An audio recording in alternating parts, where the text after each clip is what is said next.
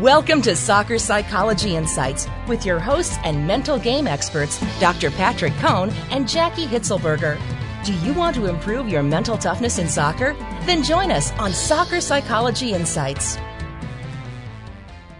Welcome to the first episode of Soccer Psych Insights, your soccer psychology podcast. On this podcast, we'll be discussing all kinds of hot topics in sports psychology for soccer to help your mental game and your performance in soccer. I'm one of your co-hosts, Jaki Hitzelberger.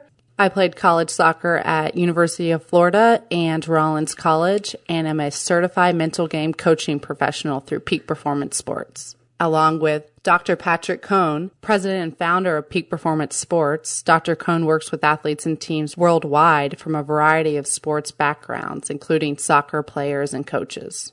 Today's topic is how to get in the zone, how to stay there, what is the zone, and how the zone can help your performance. Dr. Cohn, what is the zone? Improve your mental game quickly and find out if you're making these mental game mistakes by claiming your free ebook, 7 Costly Mental Game Mistakes That Block Soccer Players' Success at soccerpsychologytips.com. Thanks, Jaki. I'm excited here in this forum to educate our listeners and our readers more about the psychology of soccer and how to get into the zone. And you know, everybody wants to get into the zone. That's a buzzword in our work, certainly.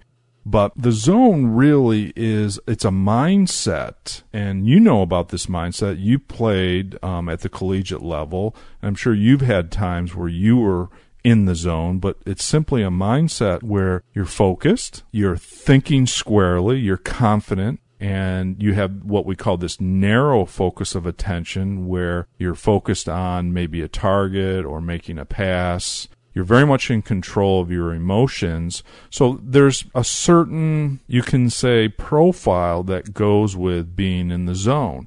And maybe you could talk a little bit about, from the player's perspective, when you're in the zone, what does it feel like for you, Jaki? Well, I think being in the zone, it feels like you're kind of unstoppable, and you have games where you're more in the zone and games when you don't. But most can think back on a few games and they can really think, wow, I was really playing well. My passes were crisp, my shots were on goal, and really just nothing could stop me. And so it feels kind of euphoric. Those games when you feel that way are usually the best memories that players have looking back on their soccer career. So it's definitely the desired state. It's more of a question of how do you get to that place and how do you do that consistently so that it's not by accident that you get into that zone. Well, good question, and I think that's the myth around the zone, is that you can magically or mystically or all of a sudden snap your fingers and be in the zone. One of my mentors, Ken Ravizza at Cal State Fullerton,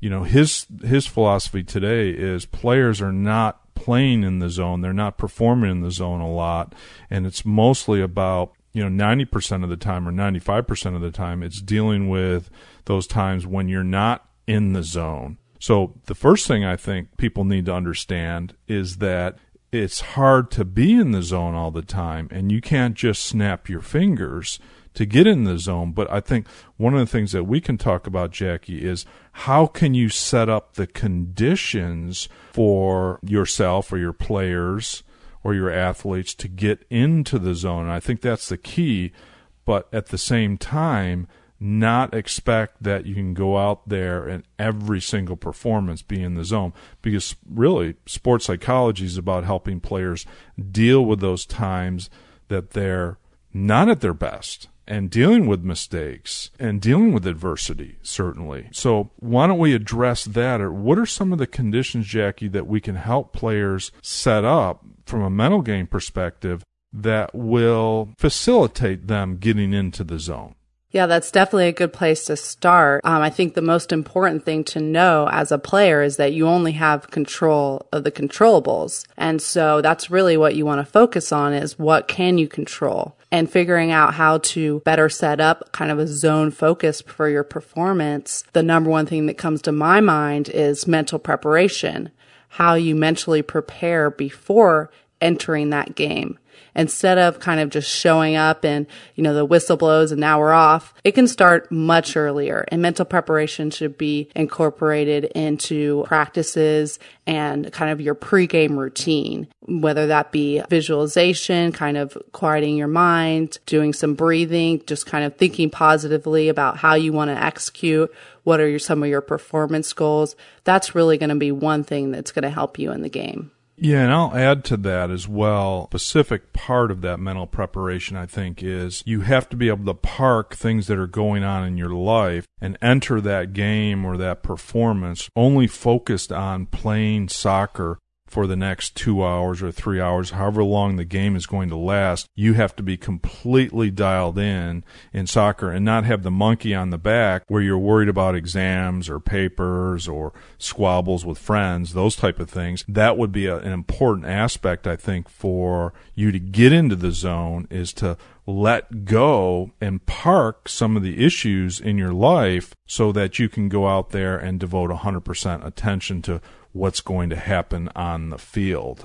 Other than that, Jackie, what else would you add that is going to facilitate athletes to get into the zone? We know that confidence is a big part of it. We know that controlling your emotions is a big part of it. So where would you suggest that athletes go next in terms of setting up the conditions for the zone? Yes, you mentioned confidence, and that is a very large part of getting in the zone. If you're not confident, you're going to be worrying about mistakes. You're going to be thinking about what happens if we lose or what happens if we messed up. So proactive confidence is definitely going to help you to get in that zone. Confidence comes from a lot of things. It comes from your past experience, your practice preparation, the commitment that you have to the game, but it also comes from just deciding to believe that you're good enough to play. So some things to get in that mindset before a game and during practice is to just review your confidence resume, the things that give you confidence, whether that be past performances, things coaches have said to you. Those things are going to help build this belief that you can do it, and not waiting to do something well in the game to feel good about your performance. Have that mindset going into it.